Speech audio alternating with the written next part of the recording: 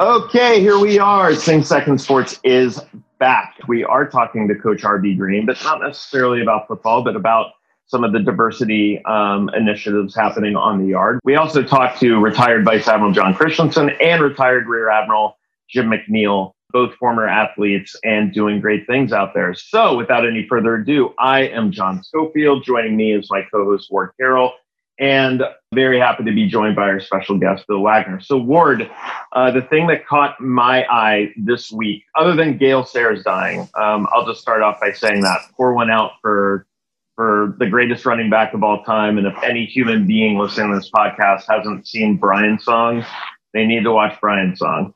And the biggest thing other than that I saw was the news out of Ohio State. We often reference Ohio State as having the second most varsity sports out there. Stanford with 39, Ohio State with 35, Navy with 33.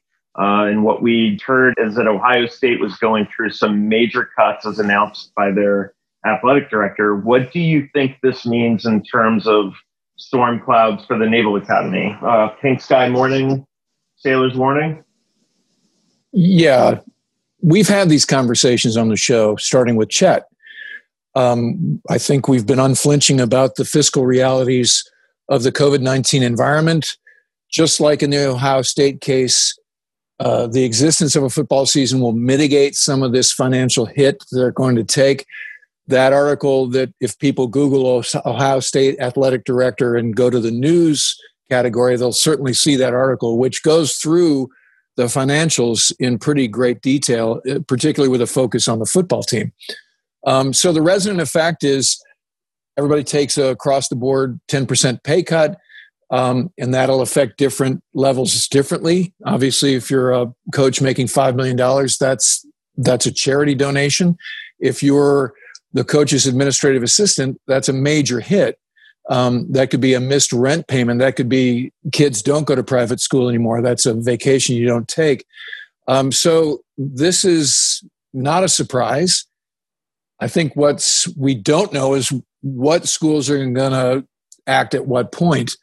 And I think the Big Ten sort of not having a season on time, you're seeing them flinch, if you will, before other conferences like the AAC that have had a season. So what this means for Navy, I don't know specifically, but we are playing. We're playing a modified schedule. We've lost some games because of COVID. We've had a schedule shakeup because of COVID, particularly our next home game against Temple. We've lost a soccer game because of COVID.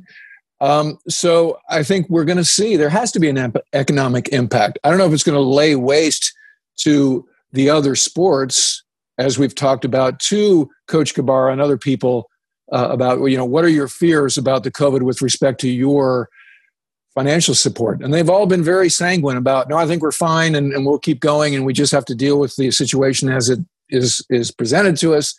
I think from what we heard from Chet, he's going to try to protect all the other sports beyond football to the degree that it's fiscally possible.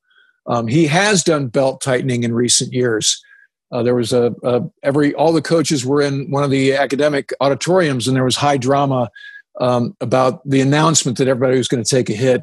I'll let somebody else tell that story in great detail, but this isn't the first time that the coaches currently on the payroll have had to face belt tightening. So I think everybody's sort of expecting that something will happen. I think it's good news that the AAC is playing, and we've had broadcast residuals and all kinds of other things happen that have sort of provided a foundation, a fiscal foundation for this year when we thought it wouldn't exist at all. So I guess the bottom line is I'm not surprised at how Ohio State is having to deal with it, and we'll see what it has to do with NAAA going forward. So, Wags, this is a good segue into another story you wrote this week. which was about the Veterans Classic, which is a proverbial cash cow for the Naval Academy. With big teams like Michigan State and Florida and Tennessee. Maryland came out for one of them one year. That's a great source of revenue. It's a great TV package. So you wrote about the Veterans Classic going away with the new scheduling being announced by the NCAA for basketball. So for you, how does the Veterans Classic being canceled contribute to this conversation? And what do you think lies ahead for the athletic department? Well, it's definitely a hit. That's a CBS Sports broadcast. That's revenue directly to NCAA because, Navy is in the Patriot League, and the way that is a separate element. They don't have to give the money from CBS Sports that is paid for the Veterans Classic broadcast to the Patriot League. They keep that as far as I know. I will say that on the front of athletics as a whole, number one, it should be noted that Navy football fans, season ticket holders, have really done a solid to the NCAA because I think something like 95% did not ask for refunds. So that's a significant amount of revenue that NCAA was able to hold on to, despite the fact that as of now, no fans are allowed to attend Navy football games. Number two, you still have the television revenue. Navy's already played 2 national TV broadcasts. Now, the way it works is that all television revenue is pooled through the AAC, the American Athletic Conference, but they pay out to member schools a pretty healthy sum. And as we mentioned, we know that ESPN recently renegotiated its television deal with the American Athletic Conference. It's much more lucrative than it originally was. So I do not ever anticipate the Naval Academy cutting sports. That's just not part of the mission. It's not part of the matrix. They have 33 varsity sports for a reason. The only thing they've done during my time at the newspaper is add sports like women's lacrosse. So I don't ever see that happening. And I know that Chet Gladchuk will take any measure possible to avoid cutting sports. And as Ward mentioned, and I wrote a lot about this, and I spoke to numerous varsity coaches, there was some angst about Chet's belt tightening. The last time there was a bit of a fiscal crisis, and every varsity program took a hit.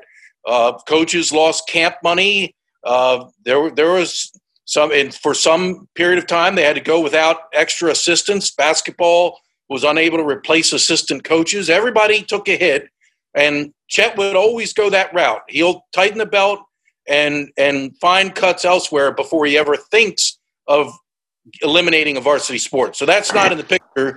The other thing I would mention is Navy is not the same as Ohio State.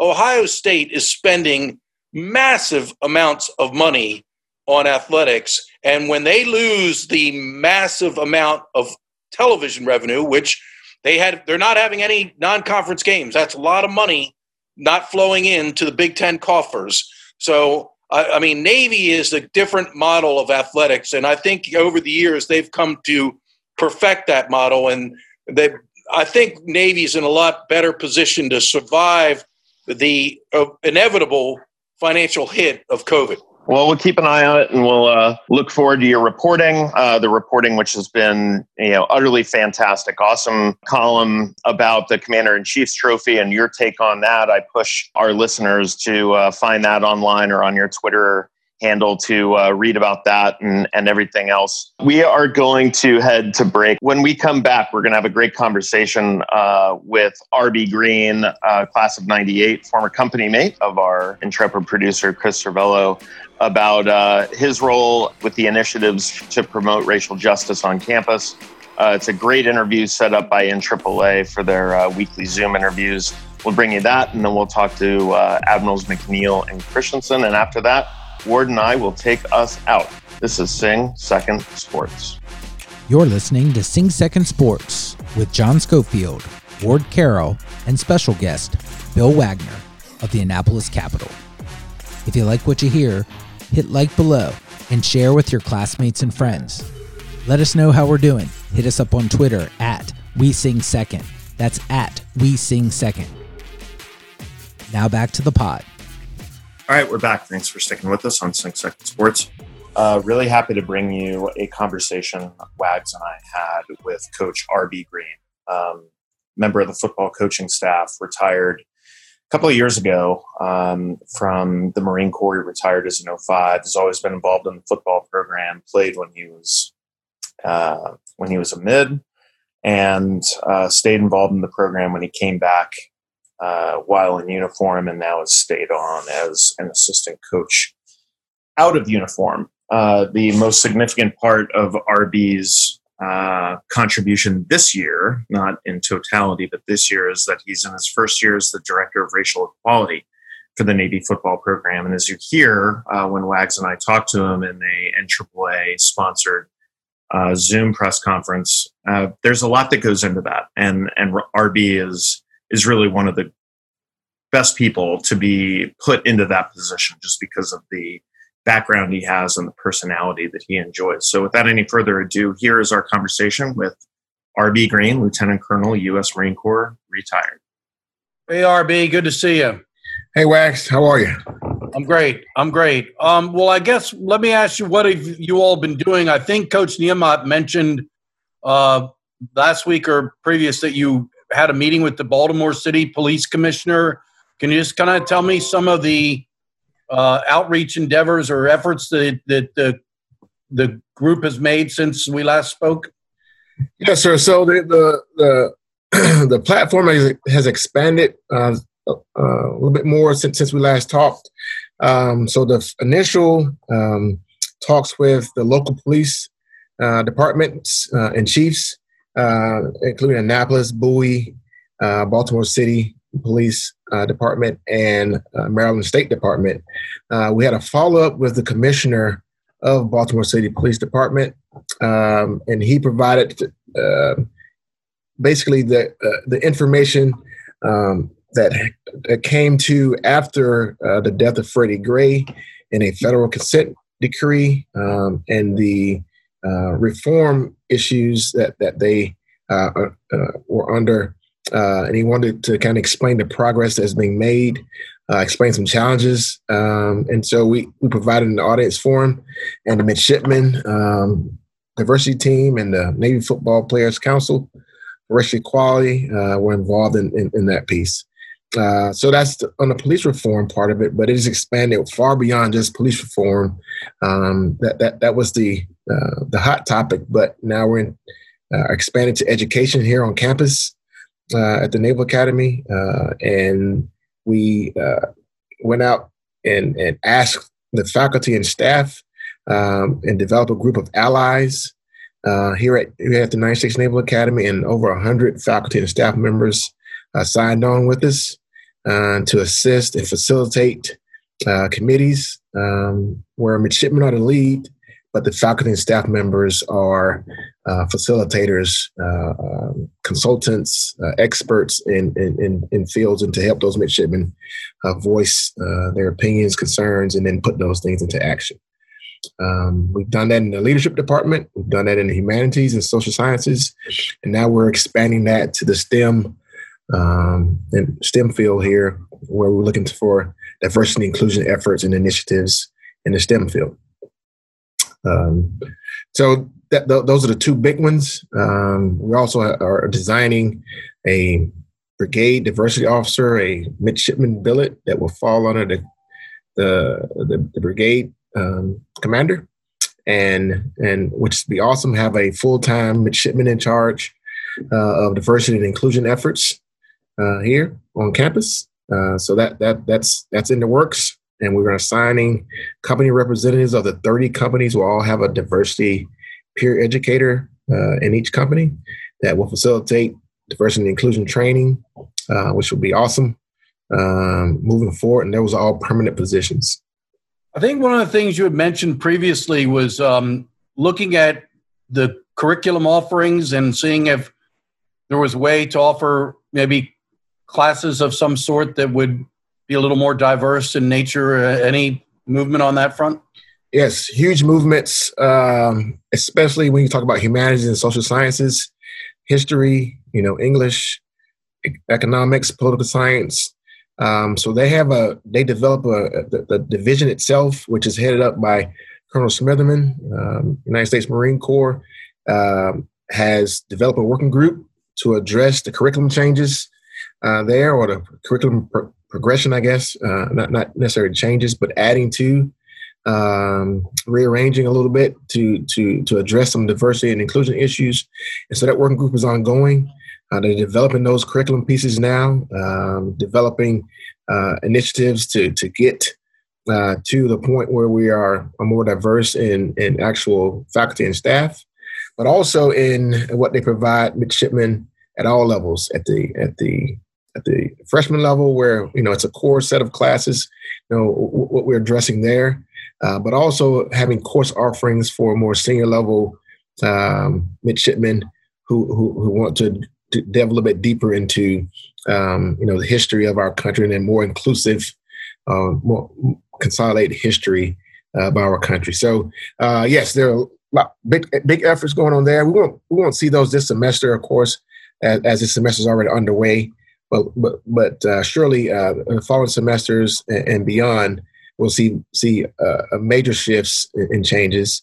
While some professors have a little bit more autonomy and can address those issues at a class level, i.e. an individual class level. But as far as program changes across a division, I think you'll see a lot more changes in the following semester, second semester, and beyond here at the Naval Academy. They're doing the same thing in the leadership department with the Department of Leadership, Ethics, and Law, as well as the Stockdale Center over in Lewis Hall. And they are working on the same things, curriculum as well. They presented a working group to us, and we meet on Fridays, and we're making huge strides over there too. So we're very happy what the way things are going here. Midshipmen are leading from the front, but they have faculty and staff members in support of. That about covers it for me. Thanks, RB. Always good to see you. You're looking sharp, brother. Thanks, Wags. I appreciate it. Hey, RB. So can you walk me through just a little bit more detail? And truth be told, with Wags on here, we're just looking for a soundbite to throw on the podcast with Strass's permission. But can you walk me through your role as the director of racial equality, what that means in terms of from the tactical level up to the strategic level? How are you getting the team registered to vote, and what are your goals, short term and long term, for this position? Yes. So let me kind of take it back, give a little bit of history, and then I can bring it to you. All right. So immediately after the death of George Floyd, okay, so Coach Neil Mott wanted to do something beyond social media postings and marches and things of that nature. He wanted some actionable steps to get going. He part of it was him going to his peers at the collegiate level and talking to those guys about what can we do together and to move this forward, to move this needle a little bit forward. But what he could control specifically and move right now was his own team and move that forward. So we talked to the athletic director here, and he okayed it, and he assigned me as the director for racial equality, and immediately wanted to get going to develop the council. And once the council was developed, we wanted actionable steps led by midshipmen, develop a platform, and he wanted immediate action. So that's what we did, and signed 9 midshipmen, all football players initially, 3 from each class. He wanted an Anglo-American, African-American, and an other race from each class. So a total of 9 members. No freshmen, of course. They were in Plebe summer at the time. And we immediately got going. Develop a platform for police reform, education, voter registration, a NAPS initiative, because you can't really talk minorities here at the Naval Academy if you're not talking the Naval Academy Preparatory School. And so we set about, what do we want to do to start that? So we started making calls, called some police chiefs and got going. And so My goal initially was to provide a voice for our student athletes, because if we did not address it, of course, the potential for division amongst the team could grow and fester, and we didn't want that to happen. We wanted the brotherhood to stand strong, and I think that our actions here created a stronger bond between the brotherhood, and so we got going.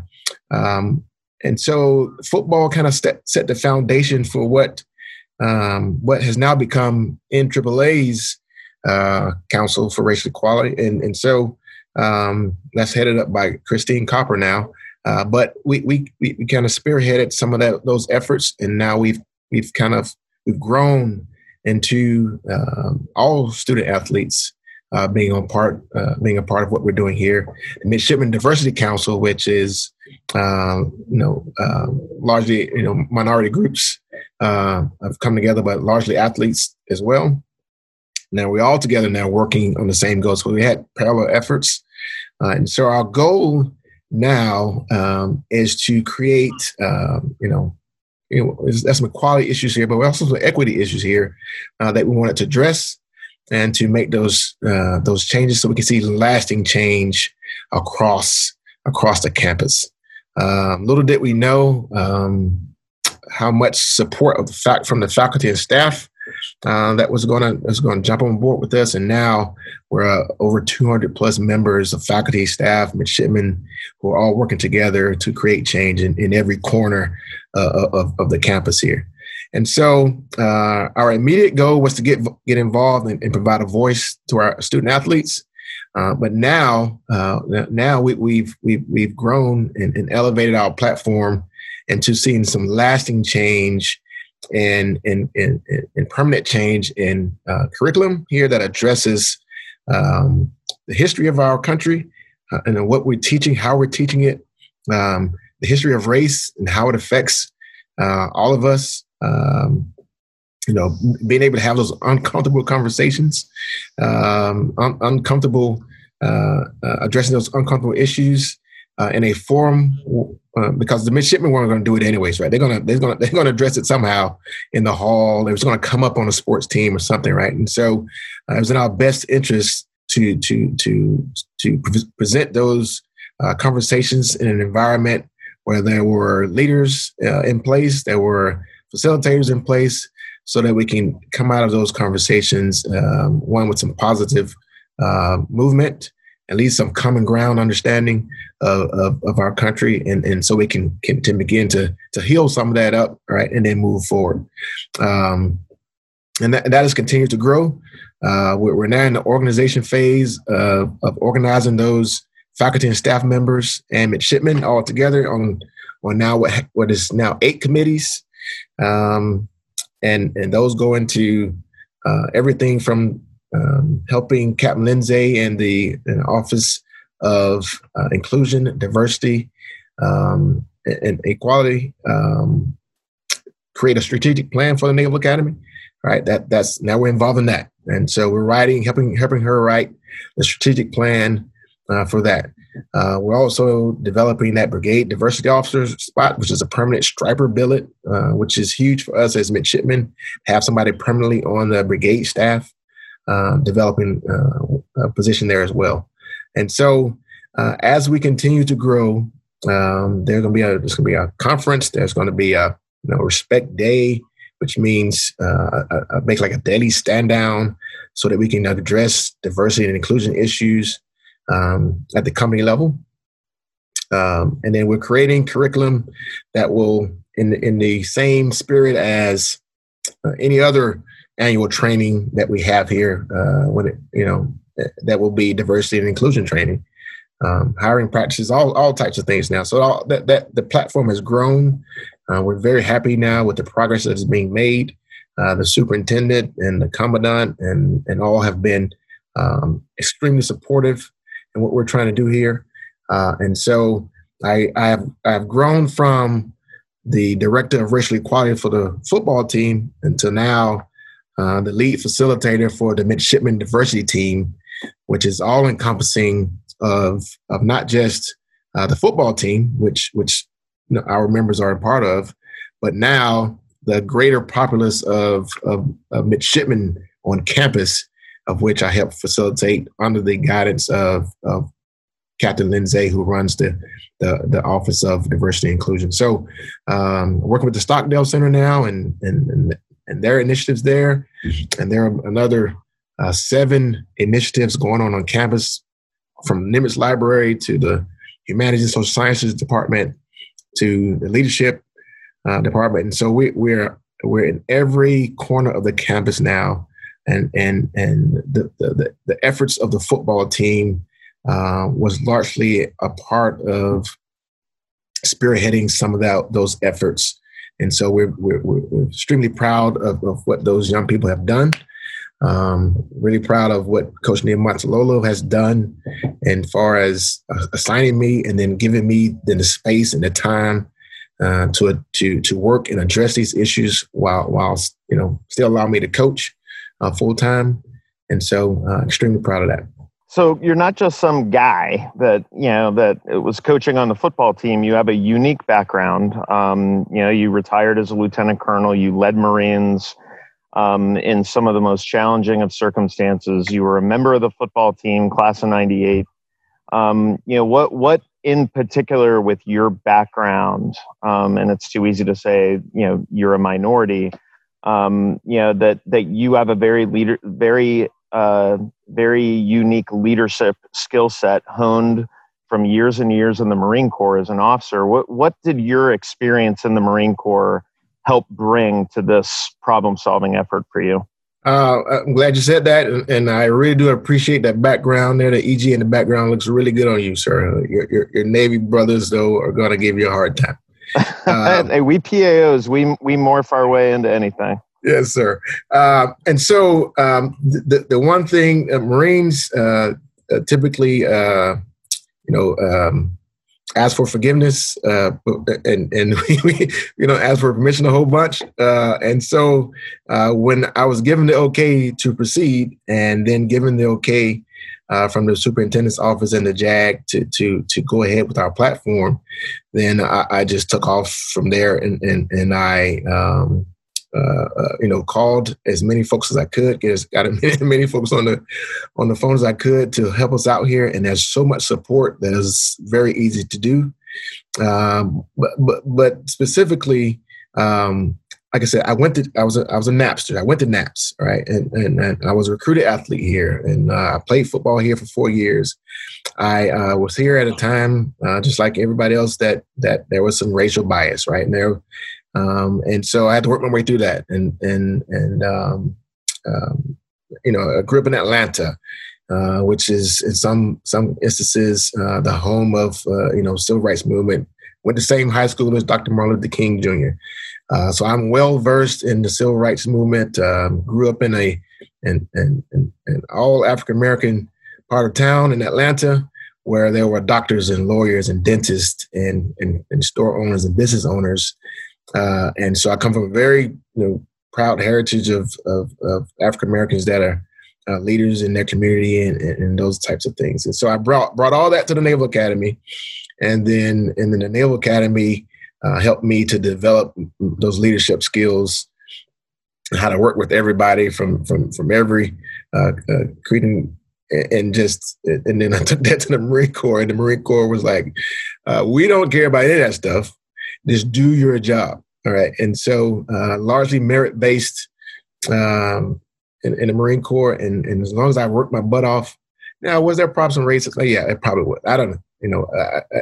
But largely I was very blessed to be a part of some awesome commands where I had awesome COs who just, if you did your job, they reward you for it. And that's all the Marine Corps really cared about. And so I brought all that back here. And so that having gone through it, when I'm talking to midshipmen, I don't care who they are, that time in the Marine Corps is respected. And so, one, people can't pull the wool over my eyes, right? In some cases, both sides, right? No, I can call it on both sides. And hold midshipmen accountable. I too was I'm trying to tell myself here, but I I did some things here that I probably shouldn't have. And so I know all the hiding spots, and I knew, what we tried to get away with here when I was a mid, and so I could catch guys and make sure they all got on the right track. So my time as a mid here and my time as a Marine offered me a awesome perspective about what you can accomplish in the face of racism, right? And limit the excuses that people make on both sides, and I can go forth without. And I can always blame it on I'm a Marine, so please forgive me. I maybe shouldn't have done that. Well, hey, last question from me, RB. This is truly a unique time. The Freddie Gray scenario in Baltimore, the George Floyd tragedy, just the racial unrest. Put yourself in a time machine. You're in high school or probably just about to graduate from high school when the Rodney King riots take place, or when the Rodney King beating took place, and then the subsequent riots. The O.J. Simpson verdict comes down while you're a midshipman. Compare and contrast the environments back from 95 to 98 when you were at the Naval Academy to just the past 3 or 4 years as you transitioned from being a lieutenant colonel in the Marine Corps to being a full-time assistant coach. What are the dynamics, and has there been growth from 95 to 98 in the wake of certain racial milestones? Milestones is a terrible word. In light of certain racial incidents to today in terms of racial incidents? Yeah, I think the Rodney King trial, the O.J. Simpson case, the country still was largely split on issues, right? And we were not in agreement. Black people too happy when O.J. got acquitted, and white people too mad. And there was something in the middle. It's just we're very split on things. Rodney King, the case, we didn't feel like, hey, that. It doesn't matter if it's caught on film, right? It doesn't matter if it's seen. You still get away with it, right? And so that's kind of like our first, for my generation, the first time we could see that on film and we could prove it and say it. And it's like, so you look, we were telling you guys we were getting, it's brutality out here, and so we can see it on film. We're like, yes, it's going to be our time. It's finally going to get this thing conviction, and then it comes back and like, no, okay. And so that's when it kind of some of the start to build and whatnot. And so, but from then to now, I guess I'm not naive that for us to get here, right? This is probably arguably the third greatest time in the history of our country that there could be some racial progress beyond something that could be sustainable over time. Like, so there's, the emancipation was the largest, right? And then the civil rights movement in the 60s. And then now after George Floyd, and why after George Floyd, I'm not sure why. But certainly the national and international support is greater than we've ever seen it in my generation, my lifetime. And arguably, it took us 2 presidential assassinations to get here. Like it took people, and 3,600 hangings. It took, multiple assassinations of leaders for us to get to this point. And so, and that has happened over the last 400 years. And so now there's such an energy behind it that, yes, I think this is much different than the Rodney King deal, because there's so much support. It is overwhelming, the number of the support, but there are also some folks who have this heels dug in the sand. But surely that's a great support that we can get some things done. And the young people that are involved are not like me. They spent 8 years of their young lives with an African American president. Right? They've seen that it's not a big deal for them. That was not a part of my thoughts as a young man growing up. Right? I never thought that would happen. But they're like, yeah, it just happens. It's just pretty easy, sir. I mean, 8 years of my life has been spent with an African-American president. And so they've seen these things already. And so for them, social media, they can organize, they can put themselves together fast, they can get going, they can take actual steps.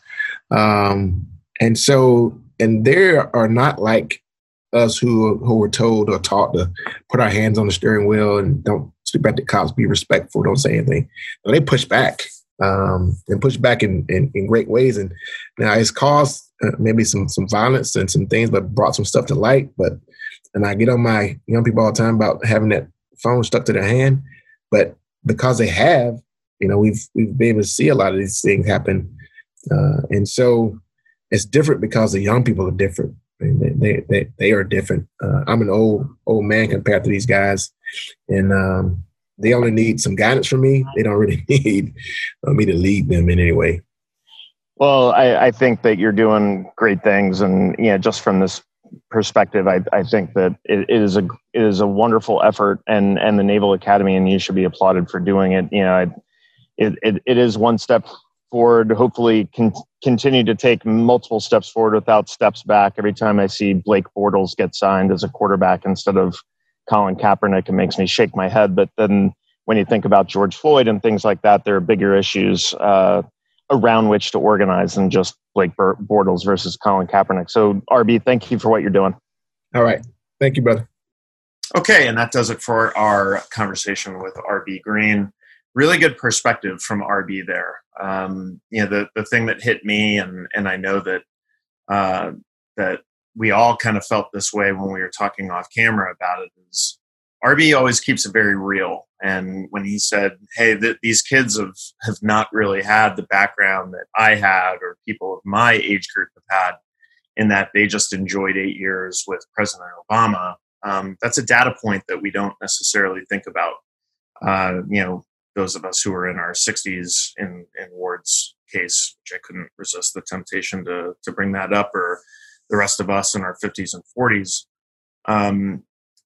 But despite that, the challenges that exist racially at the Naval Academy and really everywhere in this country, but particularly on campuses, that's where these movements are beginning and really getting legs and getting wings.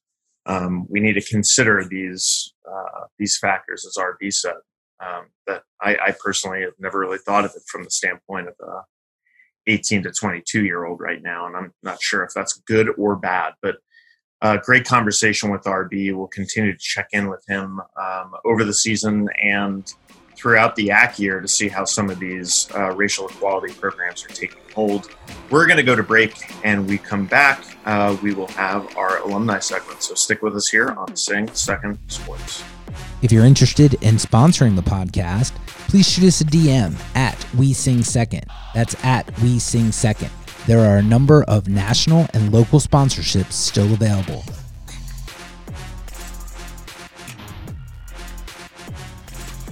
All right, we are back on Sing Second Sports. Without any further ado, let's get to some alumni interviews. We have two really good ones lined up today. First and foremost, we're going to talk to Rear Admiral retired Jim McNeil.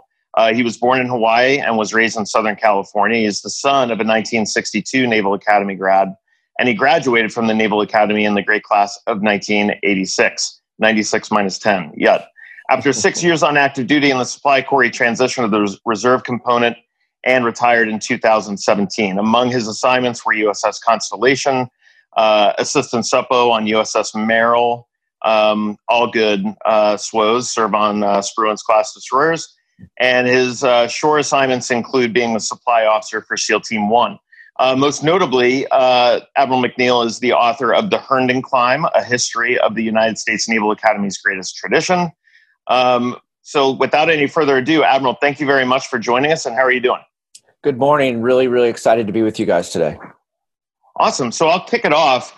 Tell us a little bit about your time at the Naval Academy from 82-ish to 86. What sports did you play, and how did the physical mission really help you on your career to eventually being a flag officer in the U.S. Navy?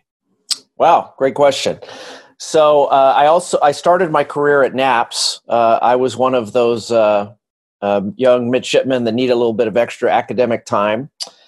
And when we came down in October and really the first time I remember being at the Naval Academy, I'd gone as a kid with my parents.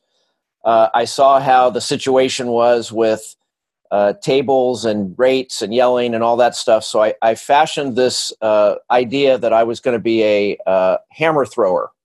So when I was up at NAPS, that's what I worked on, thinking that I could get on some team tables when I got down there as a plebe.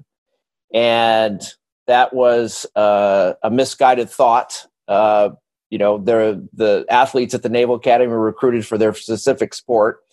So after that didn't work out. I did my plebe year and lived across the hall my youngster year, second semester of my youngster year, from 3 rugby players.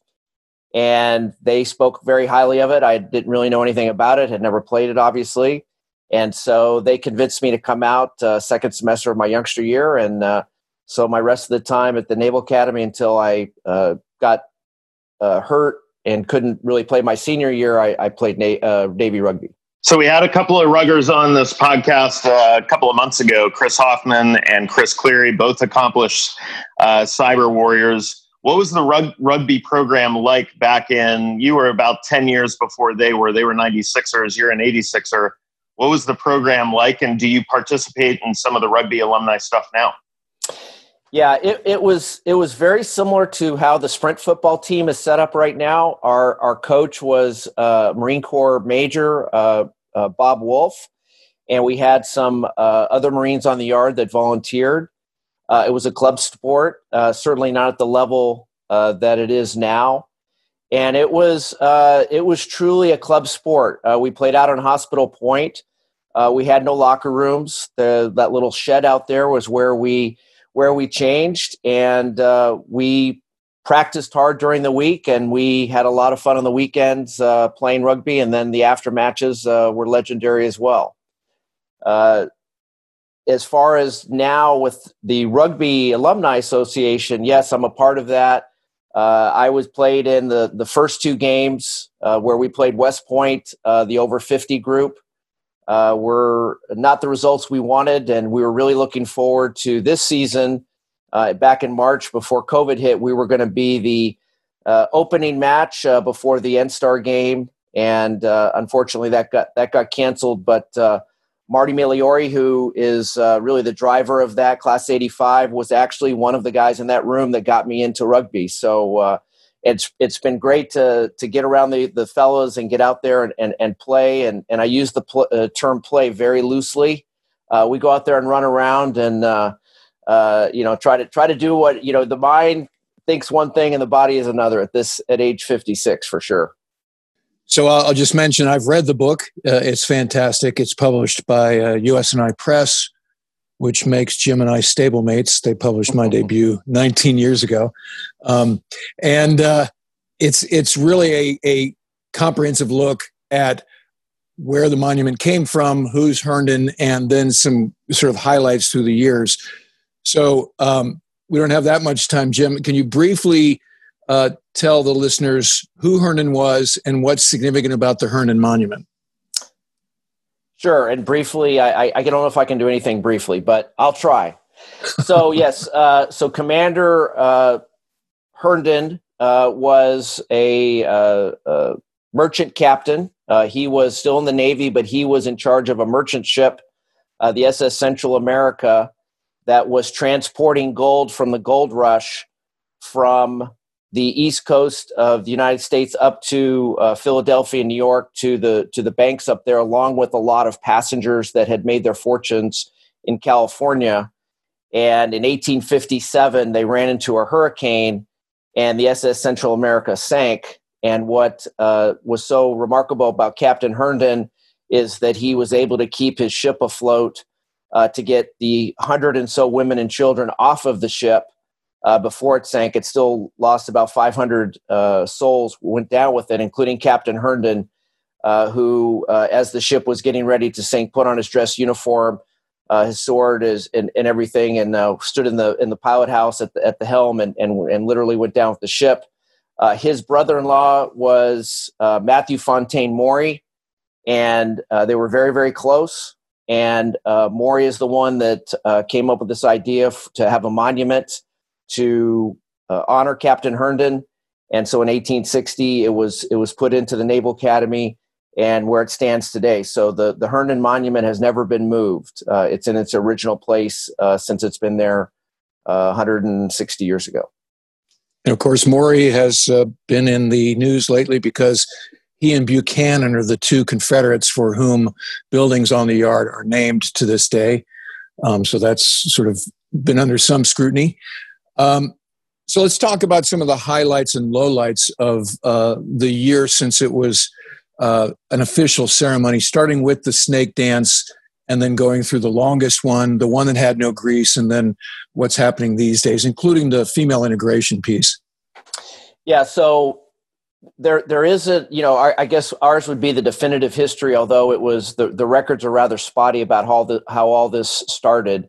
But the best as we can determine, there was between the Herndon Monument and the chapel, there used to be a set of benches that were covered with or were surrounded by hedges.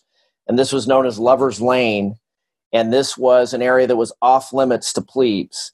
And so the upperclassmen at that point would take their drags, their dates there, and they would very prim and properly sit on the bench and probably steal a kiss here or there.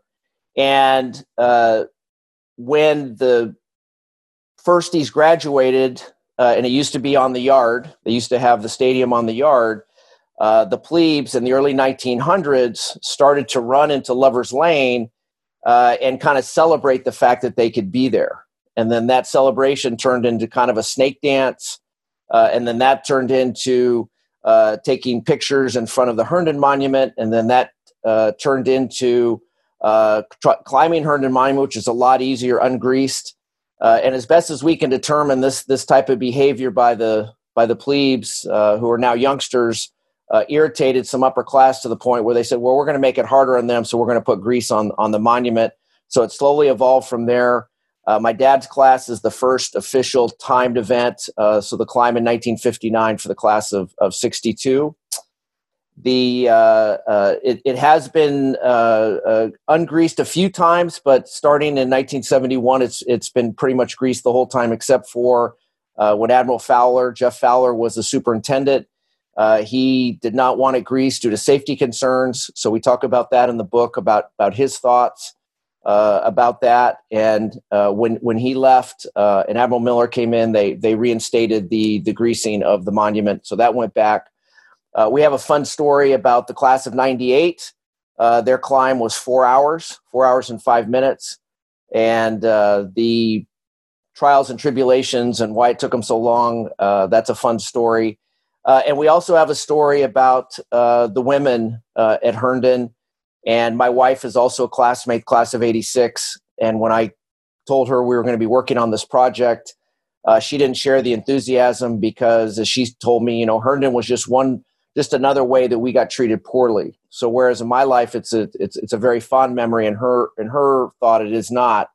And so we cover in depth the way that women were treated in the early 80s, being pulled down if they tried to get up, and just overall the really poor climate that the women endured back in the early 80s. And really, they've really had no recompense for it. And when my wife read that chapter, when the book was published, it brought a lot of emotions to the surface, because really there's never been an apology. There's never been any sort of reckoning for it. This stuff was happening. The administration, the leadership at the time did nothing to stop it. The good news is that this is not happening anymore. I'm very engaged on the yard as an ethics instructor and as a sprint football coach. And it took kind of a generation, I think, for the women to be accepted. And they are now very integrated. So, but it is a part of the history of the monument that we thought was important to tell. I find it interesting that your book published in the year that they did not have a Herndon climb. Were you able to include that, or was the book already submitted? But that's pretty significant. And was there any other time in history that there was no Herndon climb in a school year for whatever reason? No, good question. No, we covered the 2019 climb in depth, and that was really kind of the last chapter that we wrote. The manuscript was submitted in the fall of 2019 before anyone even knew how to spell COVID. So the timing was unfortunate. There has never been a time since they started climbing it where they just didn't do a climb. So this is unprecedented.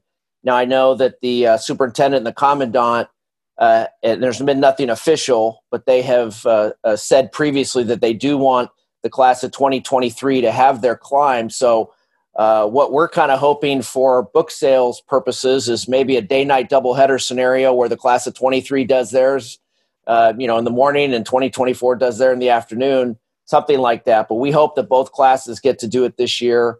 And it is an important rite of passage. And it would be sad if the class of 23 never got to do it. And that would be something they'd live with for essentially the rest of their careers. Yeah, I agree wholeheartedly. Unfortunately, many Naval Academy traditions did not happen in 2020 last spring semester, and the seniors who graduated will never get them back. I would ask what prompted a book like this. Not many people would look at a monument, which is not a living being, and think there's a book there. I always think people, and I've got to do interviews, but there is a book there, obviously, and you did a great job. But what prompted this? Were you walking by the monument one time and thought, man, somebody ought to write the story behind the monument? No, it's got a sports twist. So in 2015, I got a call from my friend Scott Tomaszewski, and it was May of 2015. Him and I have been friends since 7th grade. He's a writer. We were on the high school newspaper together. We've been friends for 40 plus years. And he called me and he said, hey, I was watching SportsCenter and I was watching the top 10 plays, and they had this thing called the Herndon Climb. They covered it. Have you ever heard of that? And I said, well, yeah, I've heard of the Herndon Climb. In fact, it's the second best feeling I've had in my life. And he said, well, I think it would make a great book. And so he proceeded to kind of talk about his vision of what the book would be.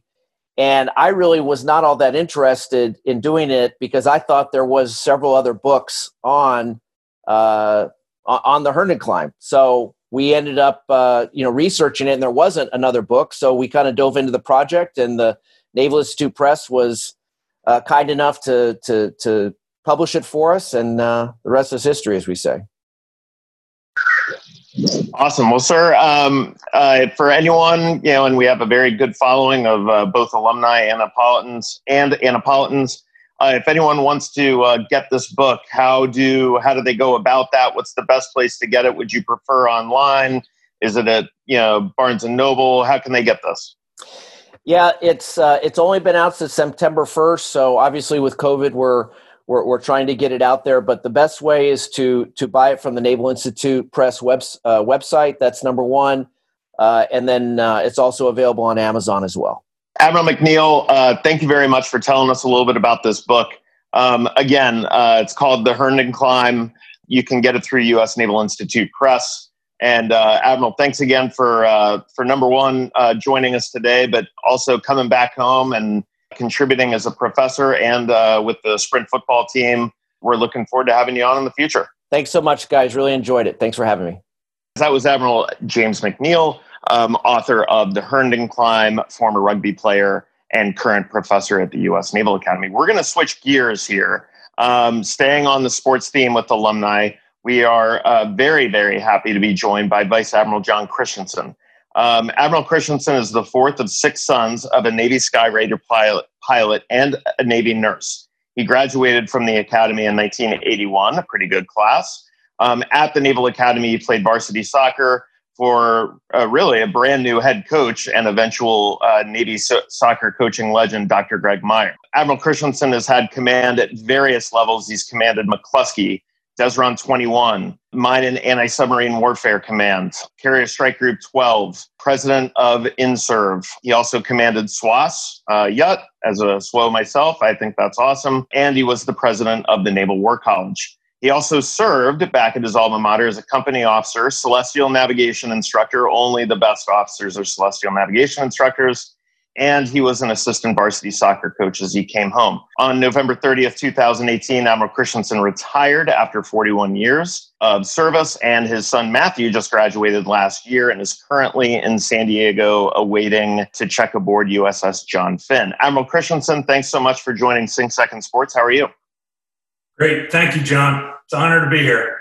Awesome. So, sir, I talked about playing for Dr. Myers, and I'm sure anyone who was at the academy from '76 until the early 2000s, knew of Dr. Myers' presence. You could often, particularly when I was teaching in Moose Hall and the Glenn Warner soccer facility was brand new, I swore I could hear him yelling from my office.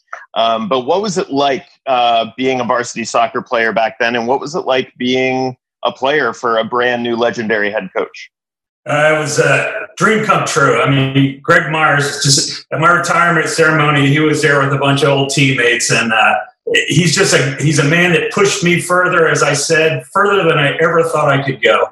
As you may know, he was a former enlisted Marine. He came to Navy from the North American Soccer League, so he knew a lot of the North American Soccer League was trying to establish itself, so they were hiring, Beckenbauer and Pele and Georgie Canaglia and Gerd Mueller. They were all coming. And so Myers, and Glenn Warner, who had won the national championship. I was class 81. Our class was Myers' first recruiting class. So his first year at Navy, he got all Glenn Warner's players, and he tied Army. And then our first 2 years, we lost to Army. And then our last 2 years, we crushed Army. As is often the case in football, when we lose, it's razor close. But when we win, we really crush them.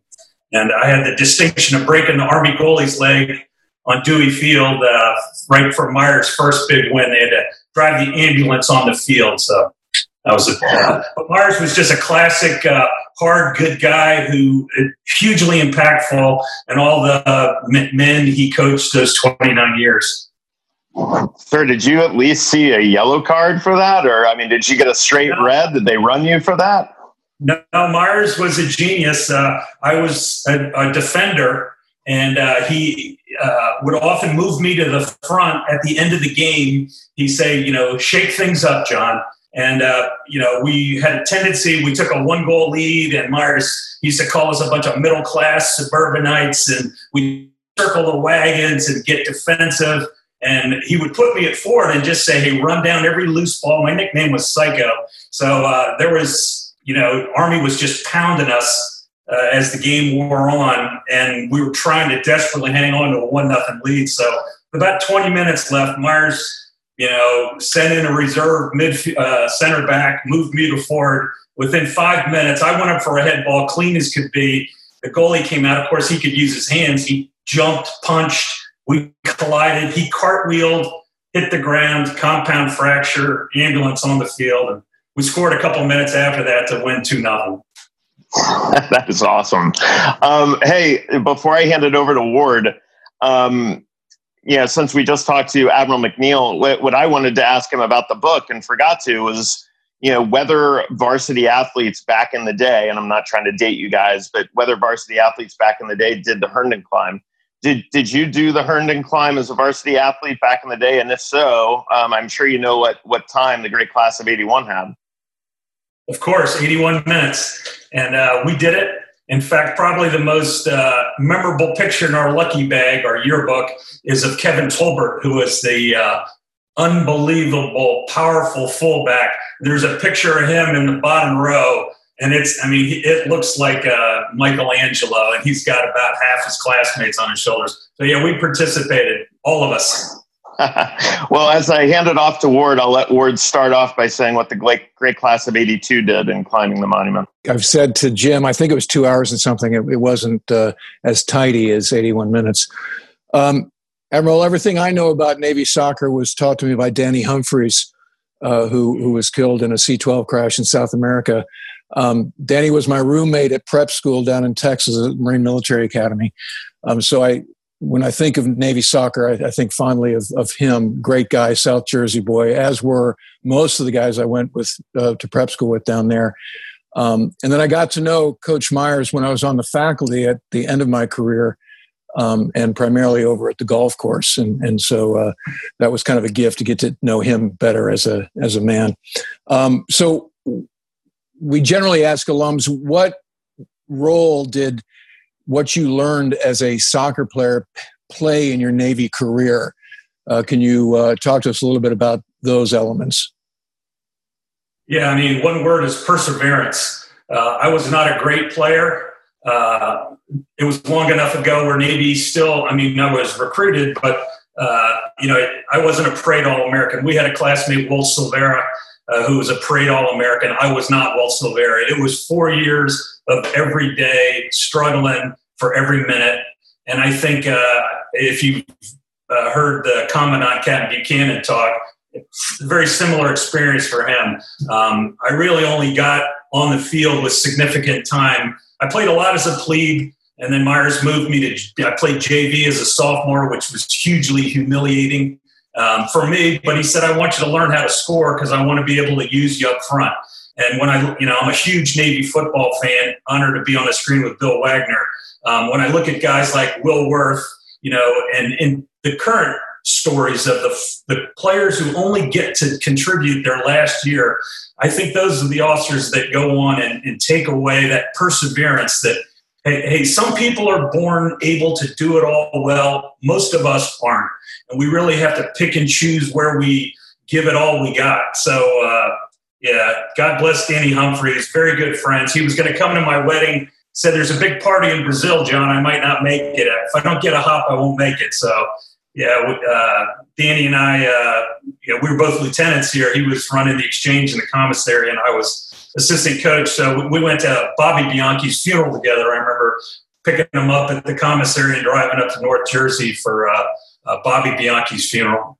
Admiral, so good to see you, and it's my honor to be on the screen with you.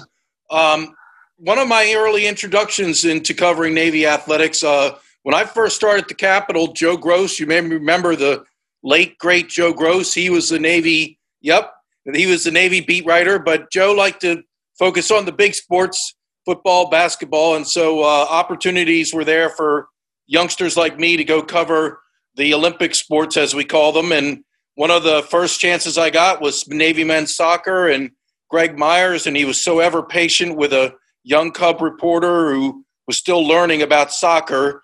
And I grew to have such great respect for him over the years, did features and would have to interview Greg to, write these features. But, obviously the Glenn Warner Soccer Facility is rightfully named for the great coach and who led Navy to a national championship with the famous Jimmy Lewis scoring the game-winning goal. But I do believe Greg Myers deserves to be honored and recognized at that facility. Those of you who played for Dr. Myers, is there plans afoot? I've been in the facility and there's all sorts of archival material, but is there anything afoot to maybe permanently recognize Greg Myers, maybe a plaque or a bust or something of that nature? Fabulous idea, Bill. Having a party for a couple of teammates tomorrow night here. We'll have to talk about. I don't know of any. He's still very much alive. You'll see him in the end zone of every home game. Hopefully, we'll get some of those this year. I don't know of anything. Certainly his 29 years, and we won some amazing games. We were in and out of the top 20 when I was playing, and he certainly deserves it. For you, Bill, I want to make sure you know that one of the very first broadcasts ESPN ever did was the Army-Navy soccer game in 1979. I've always tried to find it, unsuccessful. Well, we'll work to see if we can locate that. I've got some connection with ESPN. It's got to be around somewhere. It may not be a very high-quality broadcast, but we'll try to find it. Let me wrap by asking you your thoughts on the current men's soccer program. Obviously, I think Coach Tim O'Donoghue is doing a fine job. He's brought in some fine recruits. I think the future is bright. Last year, they had that amazing winning streak. It was disappointing that they went down in the Patriot League tournament, but I do believe the picture is bright under Coach O'Donoghue. Your thoughts? Absolutely. He's a great man. He's the right guy for the program. He's got a great staff. They're doing a great reach out to alumni players. They have a fabulous newsletter. I run into him. I help him recruit kind of informally at Starbucks. He brings in these big guns who, we kind of think have no chance of coming to Navy. And sure enough, the kid that played in Canada is here as a plebe. So he's a great guy. I mean, obviously the success he had last year, undefeated, back in the top 20 where they belong. And he loves the academy. And again, the culture there is so important in everything we do. And I think he is building a team and recruiting families and recruiting players they're going to really contribute not only on the soccer field but in careers however long they last. Awesome. Well, Admiral, we talk about this as Bill has just filed a story here in the last day or two about the Navy men's soccer game against Syracuse getting canceled because of a positive COVID test at Syracuse. So hopefully we see Coach OD's guys out there on the pitch here soon. Thank you very, very much for joining us. I know that you're back home here. I see you riding around on your bike in West Annapolis sometimes. So it's good to have you home, and hopefully we can see you out there for a proper maybe football tailgate or maybe soccer tailgate here in the future. And thanks. I know all three of you, your bios really well. I really admire you. You didn't ask me about being David Robinson's company officer. I got some good stories there for next time. We are ready. As we get into the basketball season, I think that'll be some useful intel. So, Admiral, thanks again for what you do, and thanks for giving us some of your perspective. We are going to go to break, and when we come back, Ward, Wags, and I will take us out. This is Sing Second Sports. You're listening to Sing Second Sports with John Schofield, Ward Carroll, and special guest Bill Wagner of the Annapolis Capital. If you like what you hear, hit like below and share with your classmates and friends. Let us know how we're doing. Hit us up on Twitter at WeSingSecond. That's at WeSingSecond. Now back to the pod. Okay, we're back. Awesome conversation there. I honestly did not know that about your, was that your flight school roommate, Ward? Expound a little, because I know that you've posted some stuff on social media before. He played soccer and was killed in a plane crash. What's the other context there? Danny Humphreys was my prep school roommate down in Texas at Harlingen, Texas, in the Valley Marine Military Academy. And there was a whole group of South Jersey boys down there. There was a Navy blue and gold officer named Garwood Bacon, who was legendary in the South Jersey area. And so 95%. That can't be a real name. Garland Bacon? Garwood Bacon. Yeah. That's an awesome name. You talk to anybody, circa, I would say probably graduating classes 75 to 90 from South Jersey. And I can rattle off all the townships and basically South Jersey, Morristown, Haddonfield, Toms River. Mount Holly, Cherry Hill, all of these places that these guys were from. And they'd all played football against each other in high school. And here I am, this Marine kid who went to high school in outside of Cherry Point and lived on base at Cherry Point. I was a tennis player, right? And so I'm mashed into this world with these guys, and they're all streetwise and, tough South Jersey boys. And it was amazing. It was an amazing year. And it made plebe year, arguably for me, much easier, as prep school generally does. But even in a sort of subjective way, attitudinally, these guys were like big brothers, although we were all the same age. And so Danny was my roommate. We were in Alpha Company down there, and the Marine Military Academy is a former Air Force barracks complex from World War II, right next to the airport in Harlingen. So Danny was such a sweet guy, and he was a blue chip soccer player. So he was already in comms with them, and he knew things about going to school there that he shared with me that was good intel as we were taking the SAT every weekend and trying to get ready to figure out if we were actually going to get admitted to the academy. So we were not in the same company at the Naval Academy, but we stayed in touch, and that cohort of Marine Military Academy guys was very close. And so he went to be a supply corps officer, and then he was the naval attaché in Brazil, and he was killed in a C-12 mishap down there. And so it was a great loss for my the guys I graduated with from prep school, and a great loss for my academy class of 82. So when I think of Navy soccer, everything I know about Navy soccer, I mean, he'd sit there in our room and just practice. He'd have me throw him the ball so he could trap it. It was all about trapping. That's what Myers told him, get good at trapping. And so he'd just have me, throw him the ball, and he'd sort of trap it, right? And so that concept I didn't know about until Danny. And so it was a great loss to me personally. And I, as I mentioned in the interview, I got to know Coach Myers when I was on the faculty, when you and I were on the faculty here, and we'd play golf with him over at the course. And, a real good guy and fun to play with, and, an iconic Navy coach. Let's segue to Jim McNeil. The book, I seriously, as I said at the end of the interview there, this is a must read for all grads, for current mids, for parents.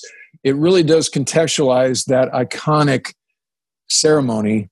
And the subtitle is the Naval Academy's Greatest Tradition. I think arguably that is true as you think about things that make you ready to be a naval officer, challenges you face. And it's getting punched in the face during plebe boxing. It's the tower jump.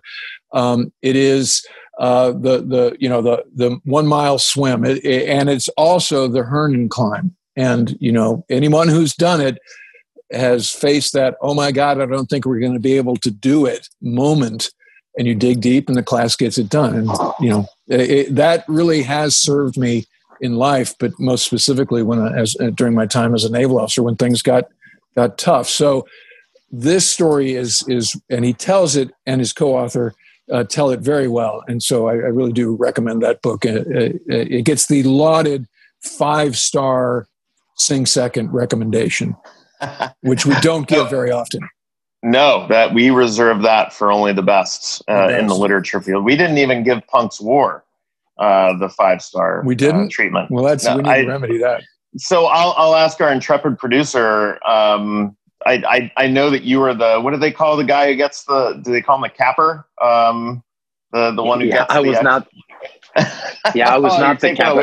Actually, Navy basketball player Josh Williams was the guy that got the no way the blue rim, and put the cap back on. I mean, he was 7 foot tall, and we were like Ward. I don't remember what the time was. I know that we were not as bad as the class of '98, who took forever. And so just as long as we beat them, we were pretty jazzed. But Josh got up there, he put it on, and I was really happy when it was over. I have to be honest. I was as a thick mid. I was on the base. I was not up towards the top. Very happy when people got off my head and shoulders, and we were able to go on Liberty. And we had a mud moat at the bottom of ours, right? And it would dry up on your feet, and it was like sandpaper on your shoulders. And it was also kind of dangerous. I actually, that crowd thing, I got toppled over and I was face down in the mud at one point, banging on the calves of the guy next to me to pull me up. And so I'm not upset that they removed the mud moat as the years went on. I think Admiral Fowler, as Jim mentioned, his decision to remove the slicking elements altogether was a bit of an overreach in terms of safety. And the results were, I think they did it in 2 minutes and 50 seconds or something ridiculous. It was quick. It was under 5 minutes. It ebbs and flows. It really is a source of pride that, I was part of it and we did it. I think another thing that we want to talk about is this new term that's emerging as schools are dealing with the COVID outbreaks, and it's a word of pause. So we saw this with USF, has paused their football program. They haven't canceled the season, but you're seeing, I think what we're seeing relative to the conversations we had in the early episodes before the football season started, where we talked about canceling the season, is there's more agility being baked into it, where they're just pausing the season, and they'll pause practice and they'll say a cessation of football operations for the time being. So I entreat the audience, and certainly we'll be covering this, but that's kind of what's happening as we evolve here against the COVID environment. And this is what the experts said was going to happen at academic institutions nationwide. You're going to have agility, where you don't cancel like classes. You just bounce between in-person and virtual and keep going, and so I think that's the new normal. So we haven't had to do that yet. We always sort of play a game like BYU and we're like, is there anybody hearing about a COVID spike? And the answer is no. It's like, okay, so here we go. We'll play Tulane. And then you plug your ears and you're like, close your eyes. You're like, any COVID spikes in the wake of that? No. Okay. Now we're going to play Air Force, and then we'll play, Temple at home. And so it's, it's really, you got to be max agile.